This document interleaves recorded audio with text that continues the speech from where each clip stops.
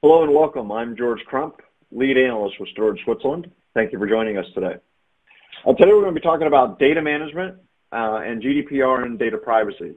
And specifically, we're going to focus in on how to solve the right to be forgotten problem, which is something that I think comes up a lot in these conversations. Specifically, there's components of these regulations that allow users to request that they be removed, and that creates a particular problem when we talk about backups and archives and things like that. Joining me on the webinar is Vicki Gray. Vicki is with Operavi. Vicki, thanks for joining us today. Sure. Good to talk to you, George. Glad to have you. Hey, before we jump too far in the presentation, you want to give a quick 30 seconds on what Operavi does? Absolutely. Okay. Happy to be here to be talking about GDPR and data privacy. That is actually something that we can address, but it's not the primary focus of what brought us to market. So Operavi is intelligent multi-cloud data management, which can index, classify, retain, and retrieve data, unstructured data for long-term retention and everything that goes around that. And of course, I'll be talking a lot more about it, but that's the short answer. Okay. So basically how to find all the stuff that you've been keeping. Yes, right. And as we talk to people, and you were just telling me this the other day, how many people keep everything, right? There's just exactly, a ton of clients out there that never get rid of anything. Well, how do you organize that and retain it and for all kinds of reasons, and then find it when you need it? We solve that problem. Awesome. All right, so let's kind of jump into the meat of the presentation here. I think the big thing that I like to get across, Vicki, is this is just not uniquely a European problem, right? That we're seeing these types of. There's a couple things that I'm seeing happen. Number one, the awareness on the part of the consumer, I think, is increasing exponentially. I think we've all been kind of a little bit naive and just assumed that people would do the right things with our data and things like that. And as we're seeing, it seems like Facebook gets hammered every other day for doing something wrong. And so I think that just from a consumer perspective, we're starting to see people become really in tune to their data and data privacy. And then, of course, I think organizations are beginning to understand really the value of the asset and being able to make sure it's protected. And like you said, be able to find that stuff. Are you guys seeing similar type of awareness?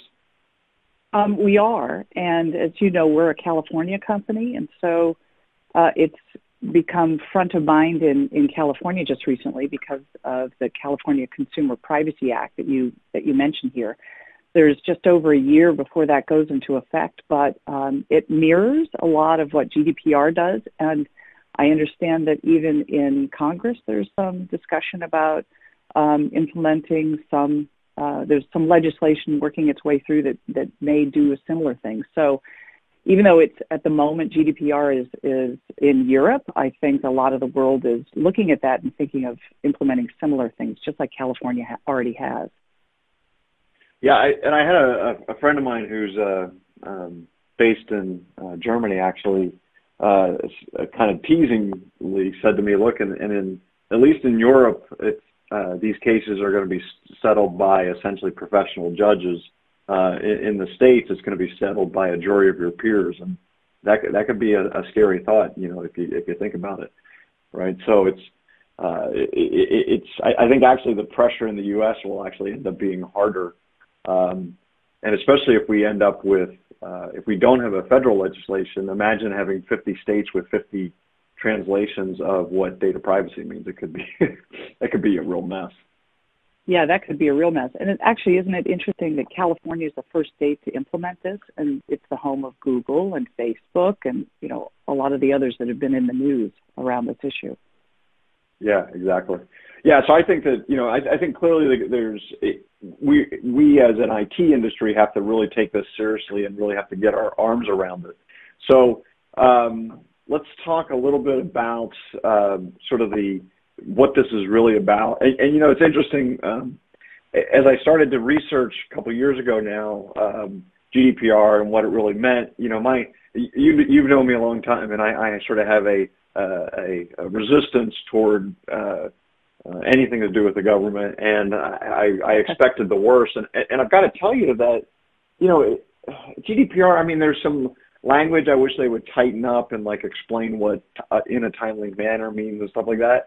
But really, as a first pass, it's actually a pretty decent regulation. I mean, it's not crazy talk. It's really just good data management. What are your thoughts? Well, as you and I were talking just recently, both of us have been around the data protection world for more years than we want to admit. And I think this is, a reasonable expectation. I think that, as we're going to talk about, a number of the companies are going to struggle, or a number of the vendors are going to struggle to actually deliver against the challenge. But particularly with what's been in the news, it's a reasonable reaction to what's happened with people's data. So all of us as you say, all of us in the IT world have got to get our acts together to be able to deliver what, people are demanding. Yeah, exactly. And I think if we look at, if you really were to boil any of this stuff down, and this was my reaction when I first read the GDPR document, this is just good, solid data management. If you had been doing, good, solid data management best practices that we've been in place for years, you could be in a good position to follow this. I think the challenge is now some of these aspects of this regulation or these regulations really change the focus, right? It will change the way we protect data, and will also change the way we retain data. And so I think that those two aspects are worth exploring a little bit, specifically retention, because retention is interesting to me. Vicki, you and I were talking yesterday. I recently gave a talk on this exact subject, and there was about 45 people or so in the room, and I asked how many people retain their backup data for more than 5 years, and every hand in the room went up.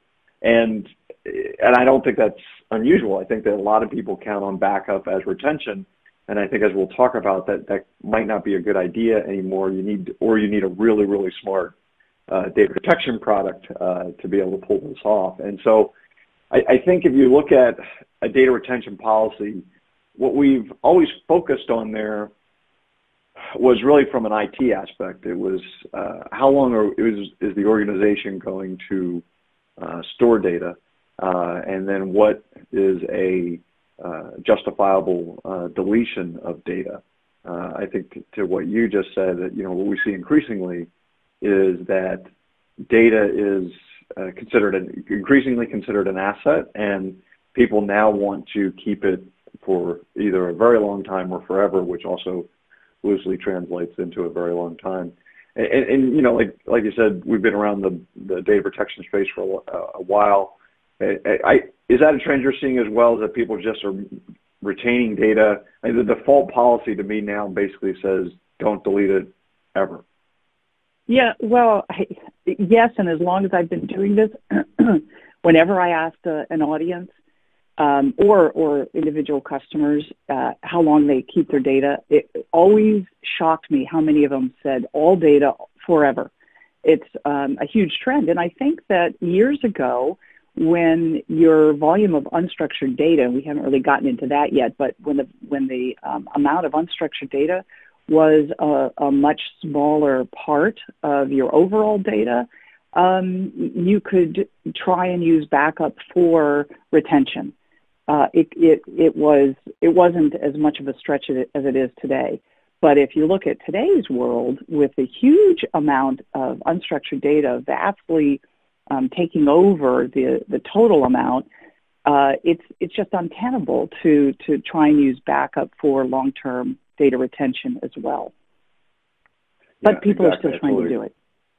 Yep, and I totally agree with you. I think that last bullet is really important too, is that GDPR requires us to protect data, retain it, and also remove it And the problem is that we typically are guilty in the industry of treating those three words as three separate processes, right? That we would protect one way, we would retain another way, and then we would remove a third way.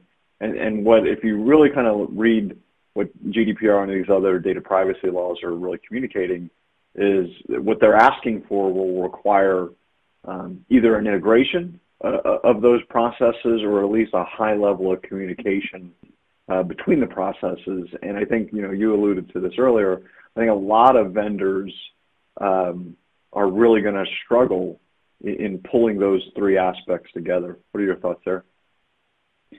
Well, I know you're going to jump into this a little bit more about the challenges of a lot of the legacy architectures in backup to be able to do this. And it illustrates why you actually have to think about this and your long-term retention of unstructured data in a different format, in a different way, because you won't be able to meet the requirements, some of the requirements in GDPR using your classic backup architectures. So let's get into that, George. Okay. So I think the big problem, because the slide said so, is the right to be forgotten. And so let me kind of explain to our viewers what we're talking about there. So under GDPR, let's just say John Smith can call up and say, I'd like you to remove all my data from your system, and then you have to respond to that request in a timely manner. Now this is an area where I think there's some we need some case law, frankly, to understand what is meant by timely manner and what we mean by all data, because at least I'm reading the law to say all data means all data. Other people who are particularly damaged by this are reading the law to say all data doesn't mean, for example, data on tapes, which I can't figure out where they come up with that. But I'm not a lawyer. What's interesting about this is it nullifies user agreements. Almost everybody, well, there's many user agreements that you probably agree to that you haven't read. And this, for all intents and purposes, gives you the ability to nullify that agreement and force the organization to remove the data. So it's kind of an interesting aspect. And what's interesting is my translation of this is the removal doesn't have to be instantaneous, meaning that John Smith calls up and 30 seconds later all his data is gone. But it does have to, the phrase is timely manner, which isn't clearly defined. But I think we can agree it's not 6 months and it's not 60 seconds. It's probably, I think if you have a policy that says a week or a day or something like that, I think that's generally considered reasonable. And so I think that's areas where this really becomes a challenge as we start to explore what the impact is from a backup perspective, right? So I have some of those examples there. So if you think about this, put yourself in the position of an administrator receiving this request, and you can, depending on how you use John Smith's data and what of his data you stored, it's generally easy to remove it from primary stores. There's plenty of tools out there that would search for that. It is important that there would be a separate step, though. It's also, I'm going to skip to the last bullet, it's relatively straightforward to remove it from an archive, because archives generally are set up and tagged and we can do things there. But the real problem is, and where we've seen a lot of discussion around, is it's really hard to remove it from a backup. Vicki, as we've said a couple of times now, you and I have a pretty good history in the whole backup space, and backups have always been sort of these job-driven Neanderthals, and so data isn't stored in a way that's really logical to a human, right? They're stored. Here's what I backed up Saturday night. Here's what I backed up Sunday night. Here's what I backed up Monday night, and the ability to search across all of those different jobs becomes more difficult the older the job gets, right? Well, and just think about all the, for anybody who's still using tape, and there's a lot, think about all your offsite tapes. How do you search those, right? It's a very cumbersome procedure. Yeah. Well, and you and I, at the company we actually met at, I can remember that we would advise customers to kind of prune their data, the metadata that was being tracked after a period of time to save storage space, because the database, the metadata database got so big, right? And so and those things still exist, and so you're actually making it more difficult, because there's also no time limit on when John Smith can call you up. If John Smith calls you up 8 years from now and wants all of his 8 years of data removed, as I read the regulation, you have to comply. And so imagine trying to find John Smith data from 8 years ago. It's just going to be very difficult. And you have to show, right? You have to show that you actually did do it. Yes. And that's kind of an interesting thing to me. How do you prove that you did something that no longer exists, right? It's like, so it becomes a real challenge, right? Proving that something didn't happen is much harder than proving that something did happen, right? So, so if you look at it again, we kind of touched on this. Is most organizations count on backup for data retention, and so I'll ask you that are viewing this is, how long are you keeping your backup data? And if you think about it just purely from a backup process, we can hit you with survey after survey that shows that 80 to 90% of restore requests come from either the most recent or the next most recent backup. The amount of times you actually pull data from a backup that's 3 or 4 years old is almost immeasurable, right? So I think part of it is to kind of just rethink that part of the process. And, Vicki, you touched on this earlier, and this, I think, really gets to where this becomes really difficult. In the 90s, when we had a file server, we were on the lookout for file servers with hundreds of thousands of files, because it would take a while to back them up, and because all backups at that time were file by file. The unstructured data growth, where now it's incredibly common to see a file server with 1 million files on it, and certainly we have, especially in big data and IoT environments, we have servers that are pushing 1 billion files. That unstructured data growth has led most backup vendors, I would say at this point, to do something called a image level backup, right? And so in an image level backup, what we're doing is essentially saying, look, I'm not going to inspect what's in the volume. I'm just going to back up the volume, and I'm going to look for blocks of data that are changing and just pull those blocks over. So and that creates a problem when we go to look for data right now. Now, most of these vendors that have, I'd say, in fact, today I'd probably say comfortably all of them have the ability to do a single file restore. But in almost every case, you have to know exactly what backup job, there's that word again, contains the file you're looking for. It's very difficult to say, give me this version of this file and let me know what jobs hold it. And most, at least that I know of, applications can't do that. And so this unstructured data growth is really, it's not really necessarily the source of the problem, Vicki, but it's really compounding the situation as far as being able to find and identify this data, right? Yes, it is. And in fact, what we've been seeing, besides the millions and millions of files, millions and millions of discrete files, each which needs to be, handled and managed. Like you say, that unstructured data growth is unbelievable. So back when, in the early days when you and I were doing this, structured data typically would represent 3/4 or more of the overall data, and most IT managers had a fairly flippant attitude towards the unstructured data, like, oh, that's just user data. Remember that?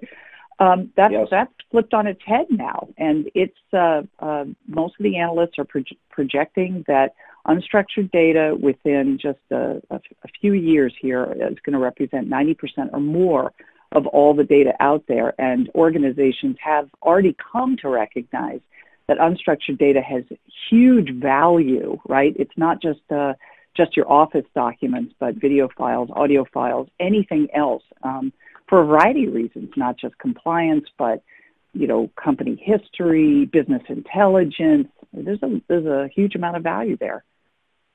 Yeah, absolutely. And I think, that's a really interesting point. If you think about like in the 90s and even early 2000s, when we talked about data protection, it was how fast can I back up Oracle, right? I've now given presentations in this decade where I say, look, if you're backing up Oracle, if you're counting on your backup of your Oracle database as your primary recovery thing, you're doing it wrong, right? We're in most of these applications, we're doing something else, right? And so actually, data protection now should be much more focused on unstructured data because that's the stuff that it really can manage and maintain, right? Now, I'm not saying, by the way, I didn't officially say don't back up your Oracle data, but it should be less of a, if you're going to your backup to recover your Oracle environment, it's because something really, really bad has happened to replication and high availability that you might have in the situation. The other trend that we're tracking, Vicki, which is kind of interesting, is we saw a group of vendors come to market, let's say from 2005 to 2012-ish, that were focused typically on a particular environment, like maybe VMware or NoSQL or something like that. And what's interesting there we see is that the metadata that these guys track is actually less, has less value or less detail than the kind of the really old guard guys that used to have to manage tapes and things like that. And so the semi-modern solutions, I guess I would call them, have actually gotten worse at the metadata they track. So this all becomes a real problem when we go to recover information and fulfill that, hey, John Smith just called up, how do I get his data back? So we're going to talk about two solutions that we hear a lot, and I'm using solutions in air quotes, but that we hear a lot from vendors. And I think functionally they work to some level. I think there's no guarantee that they meet the letter of the law, so to speak, in GDPR. There's some assumptions that they will. So let's first talk about delete and restore. So what we're talking about here is the ability to, when a restore request comes in, you keep a list of people that have been forgotten. As the restore is occurring, you're comparing to that list to see if that person's on that list. If the person's on the list, you essentially restore to device null or don't restore at all. And then if they are not on that list, then you go ahead and restore as normal. Now, the problem that we see with this is a couple things. First of all, there is no clarification on whether or not you have the right to keep a list. There is some language in these regulations that say that you can maintain some data to protect the business. So the assumption is that list would be okay. And I would tend to agree with that because I think it's hard to come up with a way to prove that you've deleted somebody if you don't have a record that they ever requested to be deleted. So I think there's some legitimacy there, but clearly there is no case law at this point anyways to be totally clear on that. Probably the bigger thing that I'd be concerned here, and Vicki, we've always talked about speed of restore and how important it is.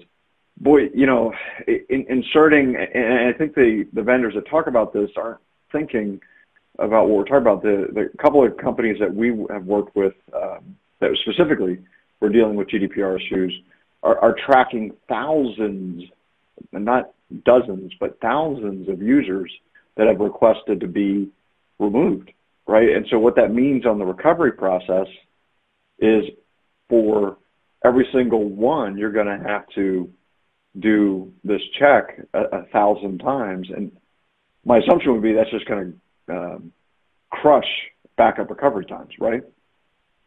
Well, and I mean, think about it. You back up at leisure and you restore in a panic. So good point. Yeah, that's highly problematic, right? Yeah.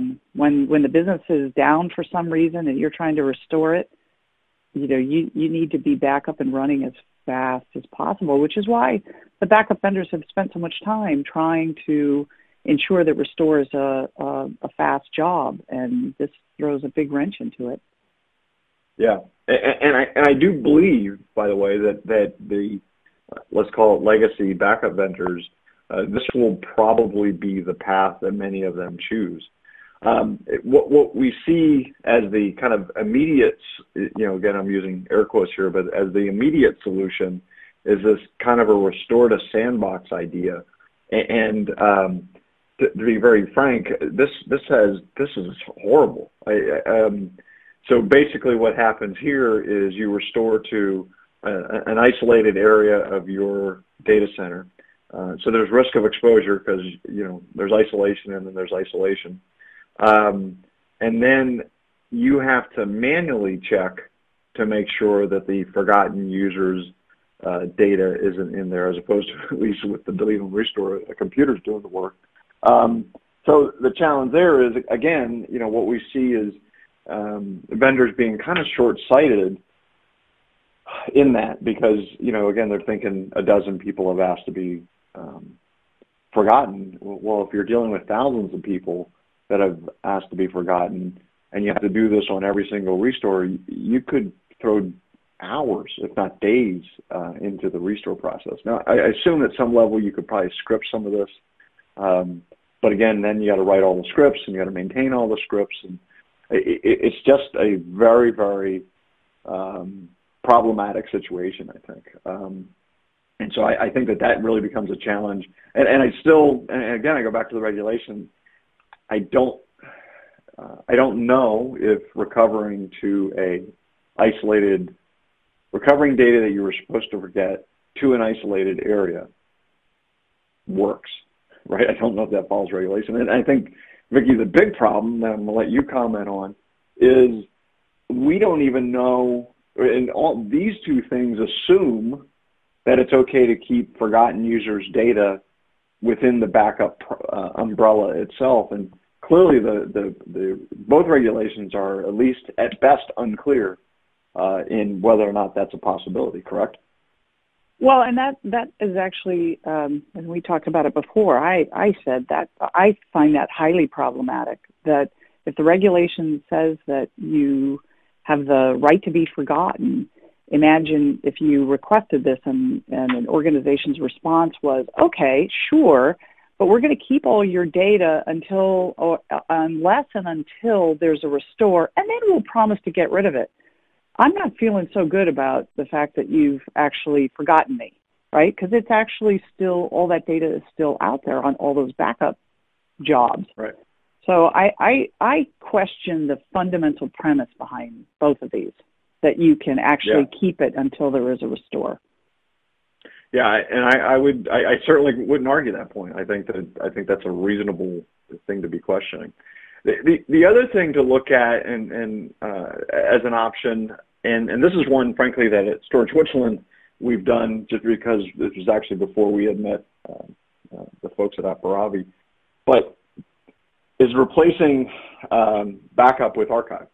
So everything we've talked about is really a data management function. It is knowing where your data is, what's in your data. It's being tagged properly. There's a rich metadata history being developed. Well, all of that is, well, I shouldn't say all, but many archive solutions have that ability. And so what we had to do with these is not retain.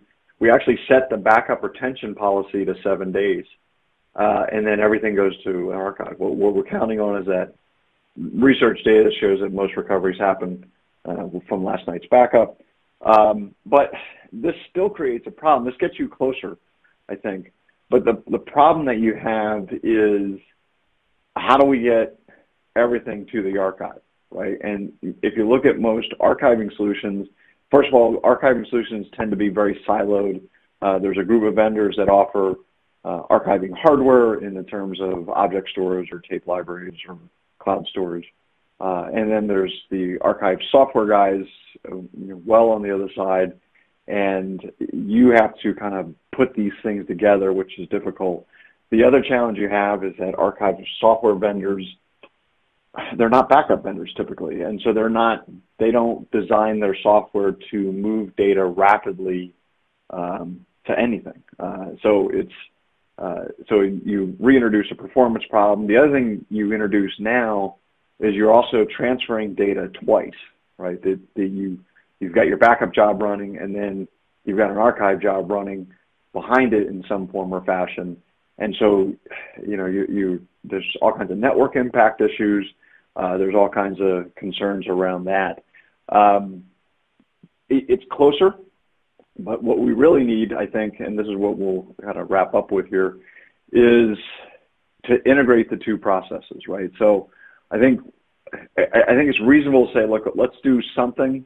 We're going to put structured databases, in particular applications, into their own bucket. We're going to have replication and high availability and things like that. We might want to copy in the backup for long-term, some sort of long-term strategy. But specifically, what we want to focus on is the unstructured data. And so what we need to actually return to is file-by-file backup. But Vicki, we don't want to do that and make backup windows go through the roof again, right? And so this has to be much more intelligent than the way we used to do file-by-file backup in the 90s, right? Yep. And but you're right as well in that you don't want to have to run two jobs on the same set of data. So we have to have a way to integrate. Just as you say here, you've got to have the archive capabilities, but you've got to integrate backup into it as well, so that you're not running two processes and two jobs on the same set of data. Right. And there's a saying, this mantra that's been around for a while in the industry, that backup is an archive, and I would tend to agree with that, and that gets into that seven-year retention thing. But we've never said that archive can't be backup, right? And so what we're really talking about here is merging the two processes, and at the back end, you really count on rich metadata, and it really becomes more than archive; it becomes data management. And so that's the rich metadata tracking, being able to know a lot more about the individual files than what we've known in the past. And then at that point, if you think about it, roll back to our John Smith request, removing John Smith from this type of arrangement is relatively straightforward. In fact, it should take seconds, if not minutes, right? So it should be a relatively straightforward process to identify that person and remove them from that secondary storage area in addition to the primary storage area. And I think that, Vicki, you brought up the point that the problem with delete on restore and restore to a sandbox still may be in violation of the core tenet of the right to be forgotten. This is essentially totally compliant with it at that point, correct? That's right. So yeah, let's jump into how we're looking at this. Well, yeah, and so okay. Just to kind of introduce you, we ran into you guys, I guess it was about the beginning of this year, really almost after we went through that one project, which was kind of brutal, and I'm like, this is perfect, right? And so now obviously I don't want people to leave this webinar thinking that Operavi is solely focused on GDPR, and I know you'll talk about that, but you guys do a lot, but it's really focused on this multi-cloud data management. So I'll let you run through your stuff here, and I'll come back in a little bit. Okay, great. Yeah, thanks, George. So, right, we are Intelligent Multi-Cloud Data Management, and it just so happens that because of the intelligence that we designed into the product, that it turns out it works really well for GDPR and the right to be forgotten. But it does more than that as well. So let me start with just a little bit about Operavi, because George said, he came upon us early this year. We had our formal launch of the product in May. Before that, we were having some early adopters, try out the platform and work with them to refine it. We were founded in 2016. The company's privately funded, and we have a SaaS-based platform, and we intelligently and actively archive unstructured data. with the idea that you can not only access it and use it today, but you can intelligently keep it forever for all kinds of uses. So let's talk, I want to jump right in. I'll tell you more about the different functions that Operavi can do, but I want to address this idea of GDPR and that we have a completely different approach.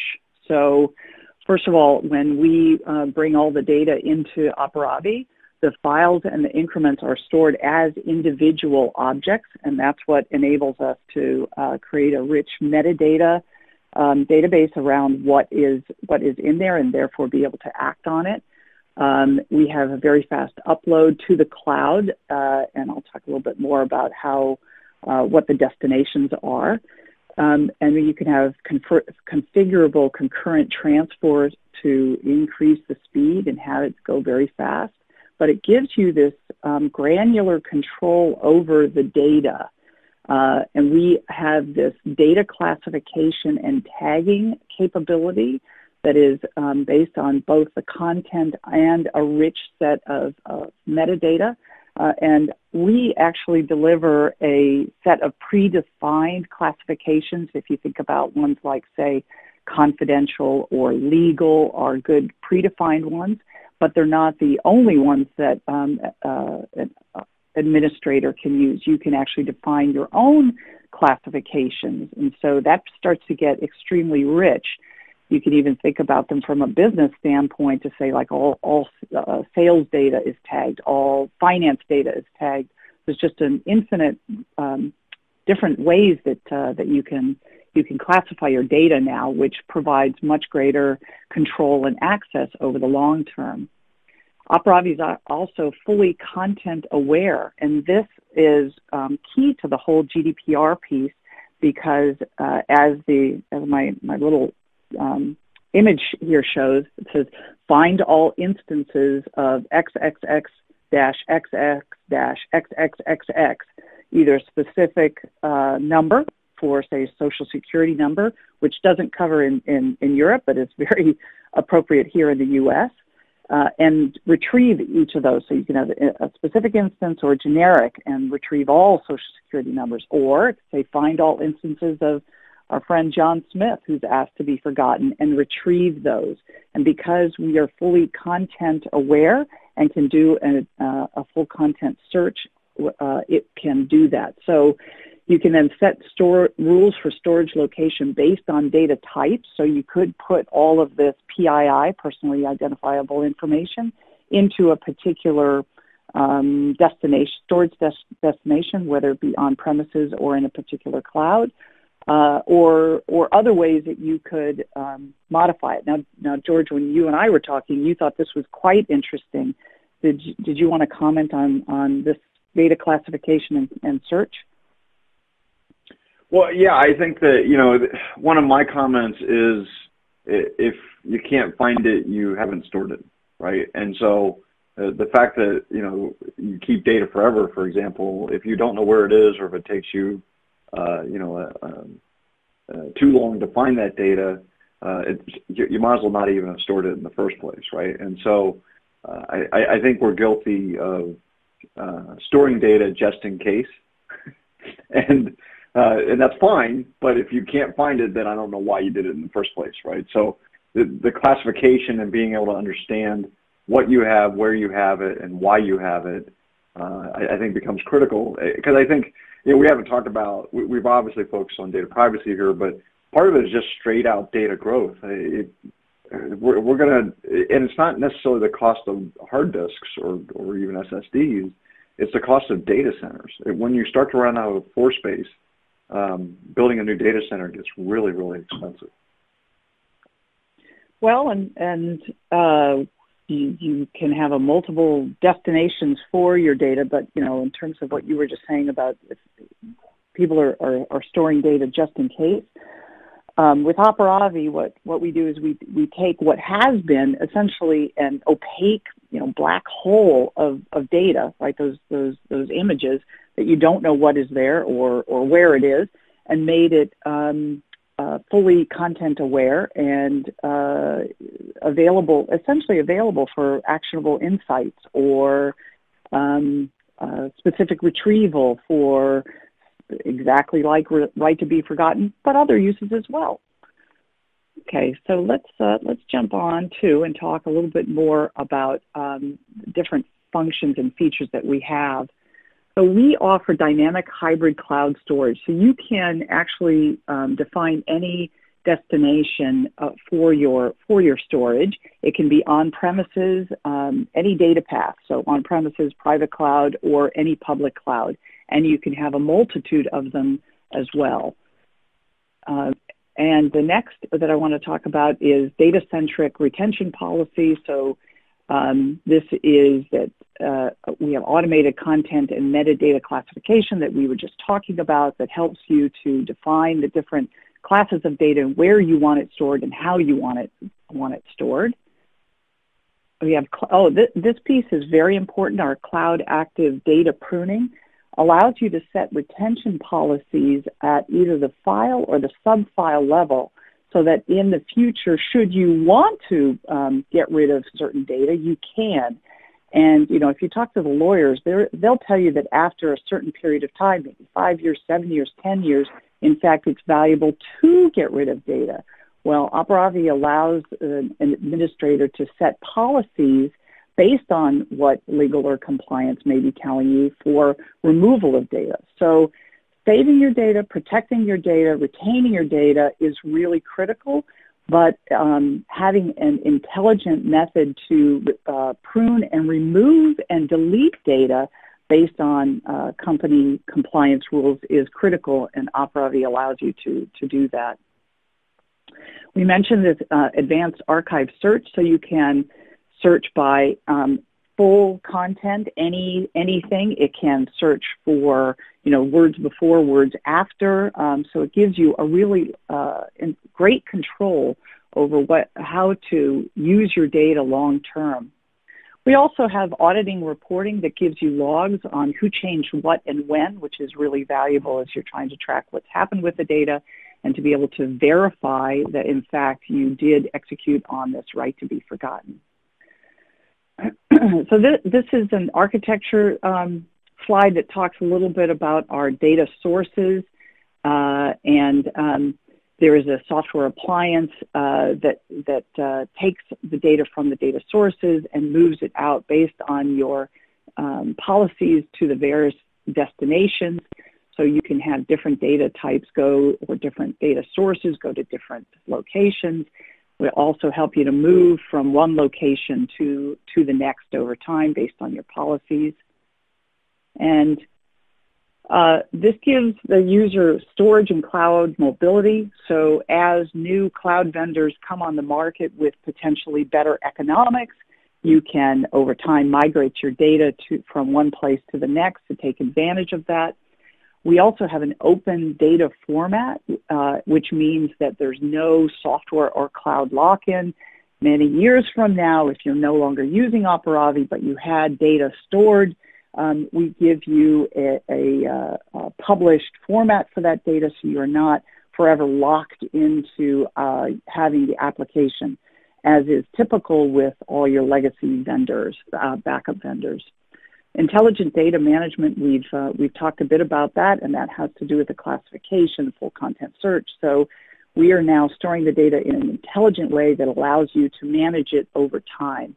Also, we have an innovative SaaS-based model that means that you've got no upfront costs. So you don't have to invest in, expensive enterprise license over, many years with this huge upfront cost.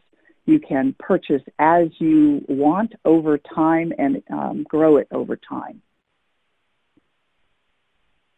We have an extensive partner ecosystem that we're always adding to. We can run on Windows, Linux, Ubuntu, Red Hat. Our storage destinations include both on-premises, such as Caringo or Scality or Cloudian, but also the major cloud vendors, and we keep adding to these. So besides these, just keep an eye. If you've got a cloud vendor that is your favorite, or your own private cloud that you need us to certify. It's a simple process, and we do it all day long. We've recently enjoyed a bunch of recognition since launching the product earlier this year. We have gotten quite a number of these, data storage startups to watch from Enterprise Storage and CRN and others, and we're really proud of those. So with that, George, I think I'd like to turn it over to you so we have time for some questions. Yes, we do. And so, by the way, I did want to point out that that's the Santa Monica pier right there in the picture. We are just down from the pier. Yep. When I was visiting your office, I went for a run and saw that, and I think, I think that's supposed to be like famous or something. So, but I failed geography. So if you'll go through and prioritize a few of those questions that have come in, we do have quite a few in the queue. Before we get to your questions, just a couple of housekeeping items.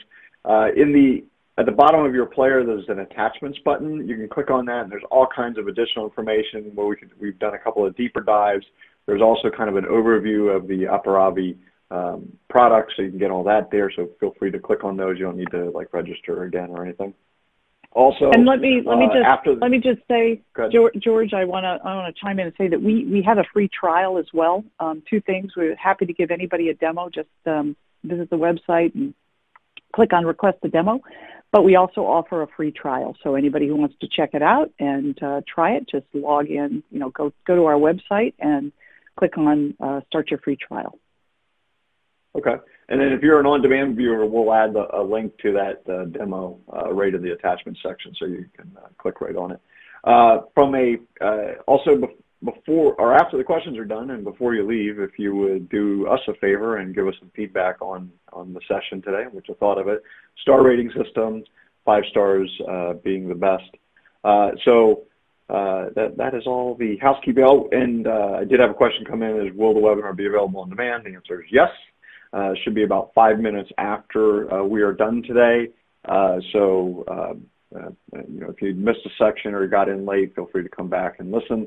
If you think this information would be valuable to a colleague or friend in the industry, please capture the link. It's the exact same link that you use to come to the live event. Will also work for the on-demand event, so feel free to send that to them. Under GDPR laws, I'm pretty sure that's better for you to send it to them than I am. So there you go. Vicki, you ready for a few questions here? Yeah. Okay. Let's see. So there's one that I saw come in that I thought I wanted to ask, and I'll let you kind of jump in there if you want to. If I set my current backup solution and do a file-by-file backup instead of an image backup, won't that cover you in GDPR? No, for a couple of reasons. First of all, again, I'm only going within the scope of backup software solutions that I know, which I think is pretty good. You could do a file-by-file backup, but it still would be job-based, and you would still have trouble removing an individual set of files from within those jobs. In fact, it's probably impossible in most cases.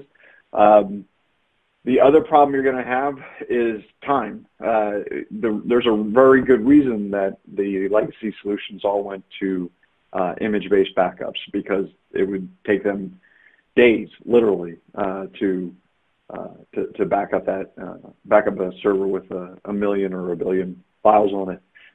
The other thing, my other part of that would be many of the modern or next generation, I don't even know what I would call them, products brought to market after 2005 and before 2016 may not even have the option to do a file-by-file backup. So you may want to do one, but you're not going to be able to. And even if you could, I don't think it would help you much. Anything you would add to that, Vicki?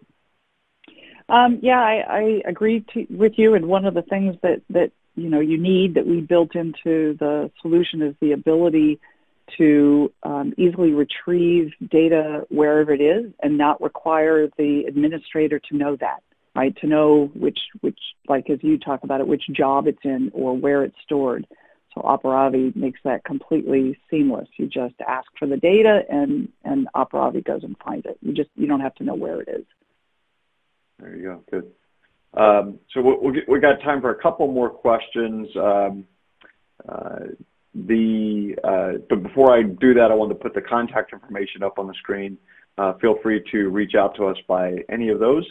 If you're an on-demand viewer and want to ask a question, you can tweet us questions at StorageSwish. You can also email me directly. That is my legitimate email address.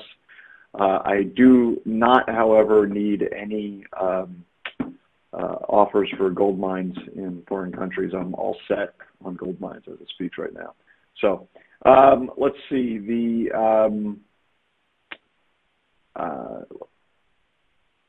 Next, let's take this question. So I think you touched on this a little bit, Vicki, but what on-premises storage systems do you support? You can actually define any data path, and that will work just fine. It's funny, we do talk to customers the divide. I'd be interested to see what you say about this, George. That some customers are absolutely committed to the cloud and are have an active multi-cloud strategy going. But it always surprises me to how many are still saying, they have a corporate policy that they will not put data in the cloud.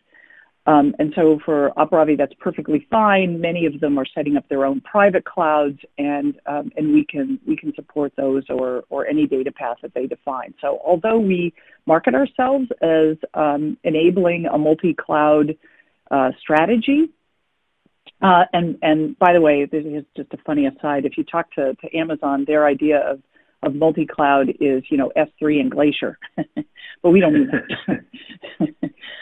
But so while we enable you to do that, you're not restricted to that. You can keep everything on premises if you like. Yeah, I'm kind of like, I can argue both points. The cheapskate in me that has a 10-year-old car says, do the math. Leasing or renting 100 petabytes of storage for the next 20 years is going to be way more expensive than owning it. However, you may not want to be in that space, which I get. And the other thing, like I mentioned earlier, is you do have to factor in the cost that you may run out of data center floor space at some point. And building new data centers, you think there's regulations around data. Wait till you see the regulations around building a data center, plus the cost, of course. Let's do one last question because I think it's really important for the viewers, Vicki. How does your SaaS pricing model work? Great. We've got a variety of flexibility here. First of all, it's based on the amount of source data that anybody is putting into Operavi, but we give you a variety of options. You can start with a pay-as-you-go model. That is just a monthly bill based on how much data Operavi is managing, or you can have preset plans that are monthly or annually. And our pricing model is right on our website, so we are very transparent about this. And you can just visit the website and click on pricing to see what it looks like. And as with most SaaS pricing models, you get a little bit of a discount if you go to, say, an annual, a little bit of a discount if you're on monthly over pay-as-you-go, and a little bit more of a discount on annual if you go with an annual fee. So it's very, very flexible, and it's very OpEx, not CapEx centric. And what I like about it is it allows people to kind of grow into the solution, right? They don't have to jump in with both feet. They can kind of have you run on a bit of their data, and then as they start to build trust and see that you can do everything you said you can do, they can add to it, right? And in fact, that's what we typically see. We see typically customers will start with, maybe a server or a set of servers that are primary storage for their unstructured data, and it could be terabytes, and it typically is many terabytes, but it's not the petabytes that the company has, that they grow into that over time. Yeah, exactly. All right. So, well, we're going to end it there. Give folks an extra 5 minutes of their day. I want to thank everybody for attending today. Again, if you want to send this webinar to a friend, just send the same URL that you use to get in. It will take them to the on-demand event, and by the time you send that email and they receive it, the on-demand event will be available. Again, look for the attachments, and then lastly, please give us feedback as you leave the presentation. Vicki, thank you so much for joining us today. I appreciate your help with the webinar. Well, thanks for inviting us. Glad to do it. And I want to thank all of you guys for attending. For now, though, I am George Crump, lead analyst with Storage Switzerland. Thank you for joining us.